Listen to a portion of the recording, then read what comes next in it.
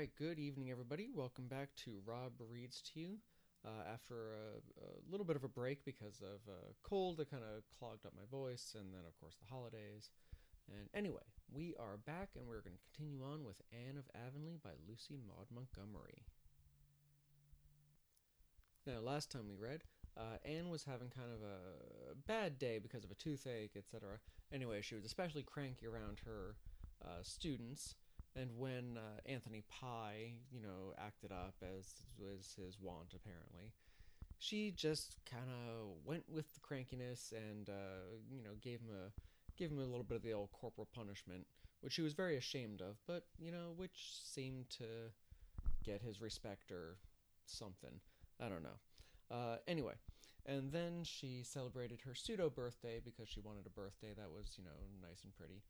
And she and her girlfriends all went on a long, rambling walk to areas that they were not familiar with, and they learned a very tragic story about one Hester Gray, which I'm sure we will find out a little more about as time goes on.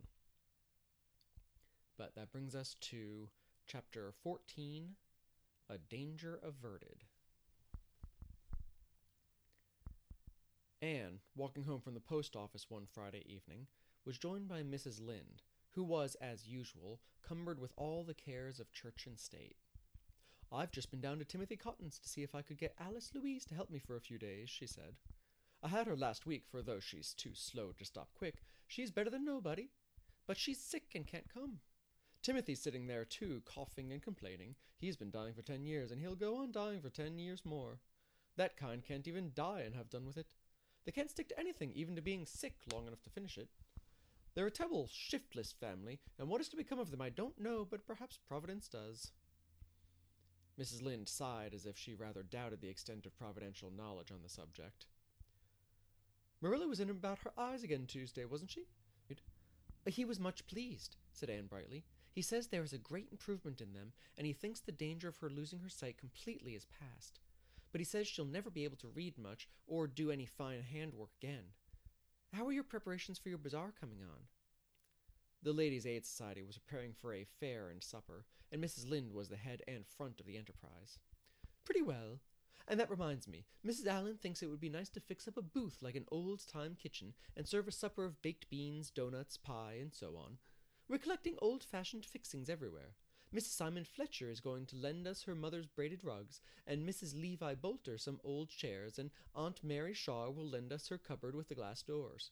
I suppose Marilla will let us have her brass candlesticks. And we want all the old dishes we can get. Mrs. Allen is specially set on having a real blue willowware platter if we can find one. But nobody seems to have one. Do you know where we could get one?" "Miss Josephine Barry has one. I'll write and ask her if she'll lend it for the occasion," said Anne. "Well, I wish you would. I guess we'll have the supper in about a fortnight's time. Uncle Abe Andrews is prophesying rain and storms for about that time, and that's a pretty sure sign we'll have fine weather." The said Uncle Abe, it may be mentioned, was at least like other prophets in that he had small honor in his own country. He was, in fact, considered in the light of a standing joke, for few of his weather predictions were ever fulfilled. Mr. Elisha Wright, who labored under the impression that he was a local wit, used to say that nobody in Avonlea ever thought of looking in the Charlatan dailies for weather probabilities. No, they just asked Uncle Abe what it was going to be tomorrow and expected the opposite. Nothing daunted, Uncle Abe kept on prophesying. "We want to have the fair over before the election comes off," continued Mrs. Lynde, "for the candidates will be sure to come and spend lots of money. The Tories are bribing right and left, so they might as well be given a chance to spend their money honestly for once." Anne was a red-hot conservative, out of loyalty to Matthew's memory, but she said nothing. She knew better than to get Mrs. Lynde started on politics. She had a letter from Marilla, postmarked from a town in British Columbia. "It's probably from the children's uncle," she said excitedly when she got home. "Oh, Marilla, I wonder what he says about them." "The best plan might be to open it and see," said Marilla curtly. A close observer might have thought that she was excited also, but she would rather have died than show it. Anne tore open the letter and glanced over the somewhat untidy and poorly written contents. "He says he can't take the children this spring.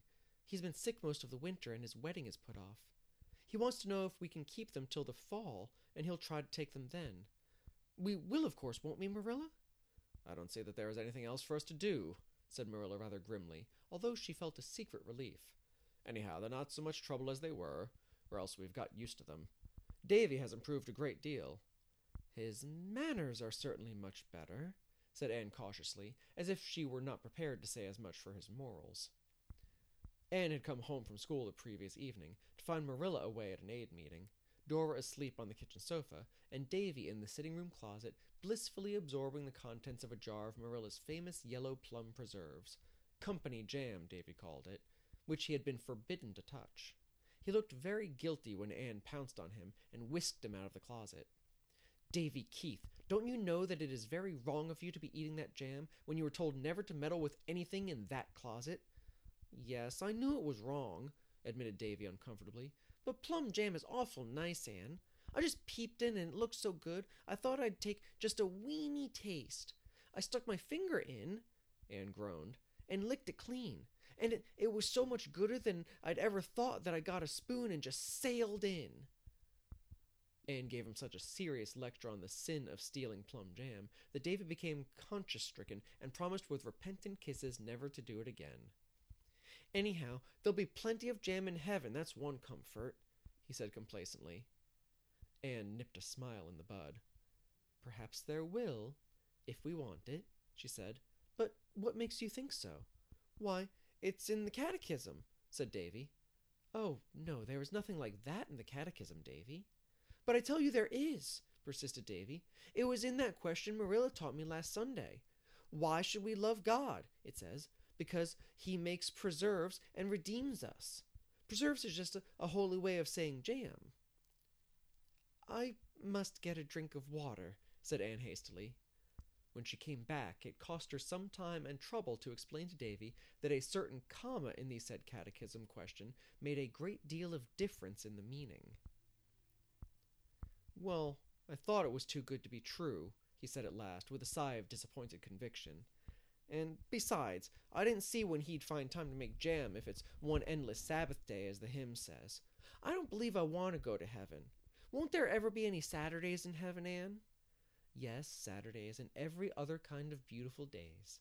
And every day in heaven will be more beautiful than the one before it, Davy, assured Anne, who was rather glad that Marilla was not by to be shocked. Marilla, it is needless to say, was bringing the twins up in the good old ways of theology and discouraged all fanciful speculations thereupon. Davy and Dora were taught a hymn, a catechism question, and 2 Bible verses every Sunday. Dora learned meekly and recited like a little machine, with perhaps as much understanding or interest as if she were one. Davy, on the contrary, had a lively curiosity, and frequently asked questions which made Marilla tremble for his fate. Chester Sloane says we'll do nothing all the time in heaven but walk around in white dresses and play on harps, and he says he hopes he won't have to go till he's an old man, 'cause maybe he'll like it better then. And he thinks it will be horrid to wear dresses, and I think so too. Why can't men angels wear trousers, Anne? Chester Sloane is interested in those things 'cause they're going to make a minister of him. He's got to be a minister 'cause his grandmother left the money to send him to college, and he can't have it unless he is a minister. She thought a minister was such a respectable thing to have in a family. Chester says he doesn't mind much, though he'd rather be a blacksmith. But he's bound to have all the fun he can before he begins to be a minister, 'cause he doesn't expect to have much afterwards. I ain't going to be a minister. I'm going to be a storekeeper like Mr. Blair and keep heaps of candy and bananas. But I'd rather like going to your kind of a heaven if they'd let me play a mouth organ instead of a harp. Do you suppose they would? Yes, I think they would if you wanted it, was all Anne could trust herself to say. The AVIS met at Mr. Harmon Andrews that evening, and a full attendance had been requested, since important business was to be discussed. The AVIS was in a flourishing condition, and had already accomplished wonders. Early in the evening, Mr. Major Spencer had redeemed his promise, and had stumped, graded, and seeded down all the road front of his farm. A dozen other men, some prompted by a determination not to let a Spencer get ahead of them, others goaded into action by improvers in their old households, had followed his example. The result was that there were long strips of smooth velvet turf where once had been unsightly undergrowth or brush. The farm fronts that had not been done looked so badly by contrast that their owners were secretly shamed into resolving to see what they could do another spring. The triangle of ground at the crossroads had also been cleared and seeded down, and Anne's bed of geraniums, unharmed by any marauding cow, was already set out in the center. Altogether, the improvers thought they were getting on beautifully, even if Mr. Levi Bolter, tactfully approached by a carefully selected committee in regard to the old house on his upper farm, did bluntly tell them that he wasn't going to have it meddled with. At this especial meeting, they intended to drop a petition to the school trustees, humbly praying that a fence be put around the school grounds. And a plan was also to be discussed for planting a few ornamental trees by the church, if the funds of the society would permit of it. For, as Anne said, there was no use in starting another subscription as long as the hall remained blue. The members were assembled in the Andrews parlor, and Jane was already on her feet to move the apartment of a committee which should find out and report on the price of said trees, when Gertie Pye swept in, pompadoured and frilled within an inch of her life. Gertie had a habit of being late, to make her entrance more effective, spiteful people said. Gertie's entrance in this instance was certainly effective, for she paused dramatically on the middle of the floor, threw up her hands, rolled her eyes, and exclaimed, "I've just heard something perfectly awful. What do you think? Mr. Judson Parker is going to rent all the road fence of his farm to a patent medicine company to paint advertisements on." For once in her life, Gertie Pye made all the sensation she desired. If she had thrown a bomb among the complacent improvers, she could hardly have made more. "It can't be true," said Anne blankly. "That's just what I said when I first heard it, don't you know?" said Gertie, who was enjoying herself hugely. "I said it couldn't be true, that Judson Parker wouldn't have the heart to do it, don't you know? But Father met him this afternoon and asked him about it, and he said it was true. Just fancy! His farm is side on to the Newbridge Road, and how perfectly awful it will look to see advertisements of pills and plasters all along it, don't you know?" The improvers did know all too well. Even the least imaginative among them could picture the grotesque effect of half a mile of board fence adorned with such advertisements. All thought of church and school grounds vanished before this new danger. Parliamentary rules and regulations were forgotten, and Anne, in despair, gave up trying to keep minutes at all. Everybody talked at once, and fearful was the hubbub. "Oh, let us keep calm," implored Anne, who was the most excited of them all, "and try to think of some way of preventing him." "I don't know how you're going to prevent him," exclaimed Jane bitterly. "Everybody knows what Judson Parker is. He'd do anything for money. He hasn't a spark of public spirit or any sense of the beautiful." This prospect looked rather unpromising.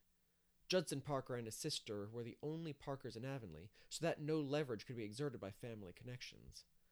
Martha Parker was a lady of all too certain age who disapproved of young people in general, and the improvers in particular. Judson was a jovial, smooth-spoken man, so uniformly good-natured and bland that it was surprising how few friends he had.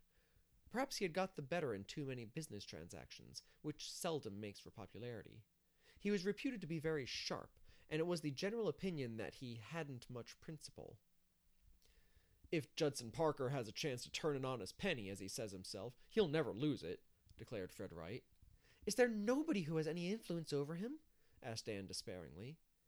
"He goes to see Louisa Spencer at White Sands," suggested Carrie Sloane. "Perhaps she could coax him not to rent his fence." "Not she," said Gilbert emphatically. "I know Louisa Spencer well. She doesn't believe in village improvement societies, but she does believe in dollars and cents. She'd be more likely to urge Judson on than to dissuade him." "The only thing to do is to appoint a committee to wait on him and protest," said Julia Bell. "And you must send girls, for he'd hardly be civil to boys. But I won't go, so nobody need nominate me." "Better send Anne alone," said Oliver Sloane. "She can talk Judson over if anybody can." By the way, I have no idea if I'm keeping all these voices straight. I can't remember these minor characters, and it's been too long, so we don't really care about Oliver Sloane anyway. Anne protested. She was willing to go and do the talking, but she must have others with her for moral support. Diana and Jane were therefore appointed to support her morally, and the improvers broke up, buzzing like angry bees with indignation. Anne was so worried that she didn't sleep until nearly morning, and then she dreamed that the trustees had put a fence around the school and painted tri-purple pills all over it. The committee waited on Judson Parker the next afternoon. Anne pleaded eloquently against his nefarious design, and Jane and Diana supported her morally and valiantly. Judson was sleek, suave, flattering, paid them several compliments of the delicacy of sunflowers, felt real bad to refuse such charming young ladies, but business was business, couldn't afford to let sentiment stand in the way these hard times. "But I'll tell you what I will do," he said with a twinkle in his light, full eyes. "I'll tell the agent he must use only handsome, tasty colors, red and yellow and so on. I'll tell him he mustn't paint the ads blue on any account." The vanquished committee retired, thinking things not lawful to be uttered. "We have done all we can do, and must simply trust the rest to Providence," said Jane with an unconscious imitation of Mrs. Lynde's tone and manner. "I wonder if Mr. Allen could do anything," reflected Diana. Anne shook her head. "No, it's no use to worry Mr. Allen, especially now when the baby's so sick. Judson would slip away from him as smoothly as from us, although he has taken to going to church quite regularly just now. That is simply because Louisa Spencer's father is an elder and very particular about such things." "Judson Parker is the only man in Avonlea who would dream of renting his fences," said Jane indignantly. "Even Levi Bolter or Lorenzo White would never stoop to that, tight-fisted as they are. They would have too much respect for public opinion." Public opinion was certainly down on Judson Parker when the facts became known, but that did not help matters much. Judson chuckled to himself and defied it, and the improvers were trying to reconcile themselves to the prospect of seeing the prettiest part of the Newbridge Road defaced by advertisements, when Anne rose quietly at the president's call for reports of committees on the occasion of the next meeting of the society, and announced that Mr. Judson Parker had instructed her to inform the society that he was not going to rent his fences to the Patent Medicine Company. Jane and Diana stared as if they had found it hard to believe their ears. Parliamentary etiquette, which was generally very strictly enforced in the AVIS, forbade them giving instant vent to their curiosity, but after the society adjourned, Anne was besieged for explanations. Anne had no explanation to give. Judson Parker had overtaken her on the road the preceding evening, and told her that he had decided to humor the AVIS in its peculiar prejudice against patent medicine advertisements. That was all Anne would say, then or ever afterwards, and it was the simple truth. But when Jane Andrews, on her way home, confided to Oliver Sloane her firm belief that there was more behind Judson Parker's mysterious change of heart than Anne Shirley had revealed, she spoke the truth also. Anne had been down to old Mrs. Irving's on the shore road the preceding evening, and had come home by a short-cut which led her first over the low-lying shore fields, and then through the beechwood below Robert Dixon's, by a little footpath that ran out to the main road just above the Lake of Shining Waters, known to unimaginative people as Barry's Pond. Two men were sitting in their buggies, reined off to the side of the road, just at the entrance of the path. One was Judson Parker, the other was Jerry Corcoran, a Newbridge man, against whom, as Mrs. Lynde would have told you in eloquent italics, nothing shady had ever been proved. He was an agent for agricultural implements, and a prominent personage in matters political. He had a finger, some people said all his fingers, in every political pie that was cooked, and as Canada was on the eve of a general election, Jerry Corcoran had been a busy man for many weeks, canvassing the county in the interests of his party's candidate. Just as Anne emerged from under the overhanging beech boughs, she heard Corcoran say, "If you'll vote for Amesbury, Parker, well, I've a note for that pair of harrows you've got in the spring. I suppose you wouldn't object to having it back, eh?" "Well, since you put it in that way," drawled Judson with a grin, "I reckon I might as well do it. A man must look out for his own interests in these hard times." Both saw Anne at this moment, and conversation abruptly ceased.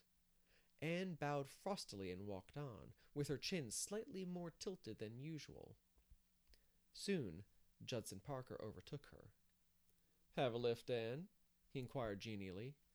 "Thank you, no," said Anne firmly, but with a fine, needle-like disdain in her voice that pierced even Judson Parker's none-too-sensitive consciousness. His face reddened, and he twitched his reins angrily. But the next second prudential considerations checked him. He looked uneasily at Anne, as she walked steadily on, glancing neither to the right nor to the left. Had she heard Corcoran's unmistakable offer, and his own too plain acceptance of it? Confound Corcoran! If he couldn't put his meaning into less dangerous phrases, he'd get into trouble some of these long-come-shorts. And confound red-headed schoolma'ams with the habit of popping out of beechwoods where they had no business to be. If Anne had heard, Judson Parker, measuring her corn in his own half bushel, as the country saying went, and cheating himself thereby, as such people generally do, believed that she would tell it far and wide. Now, Judson Parker, as has been seen, was not overly regardful of public opinion, but to be known as having accepted a bribe would be a nasty thing. And if it ever reached Isaac Spencer's ears, farewell forever to all hope of winning Louisa Jane with her comfortable prospects as the heiress of a well-to-do farmer. Judson Parker knew that Mr. Spencer looked somewhat askance at him as it was. He could not afford to take any risks. Anne, I've been wanting to see you about that little matter we were discussing the other day.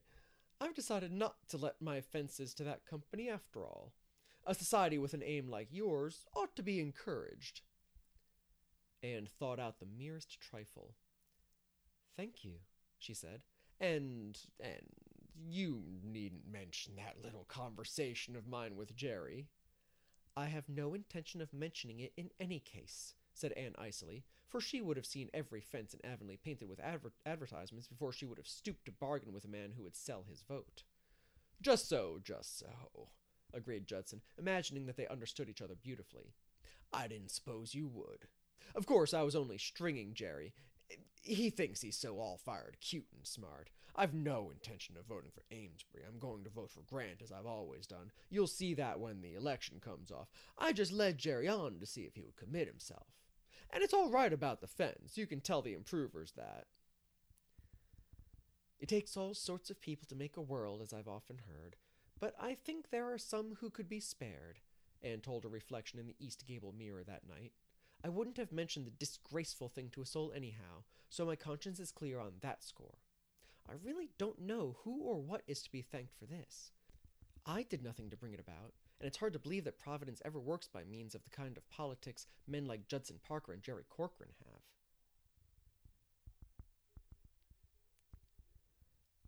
All right, and that was kind of a longish chapter, so I think we're actually going to call it there for the night. So thank you very much for listening to Rob Reads to You. Come back next time. We'll continue on with Anne of Avonlea by Lucy Maud Montgomery. Thank you very much, and have a good night, everyone.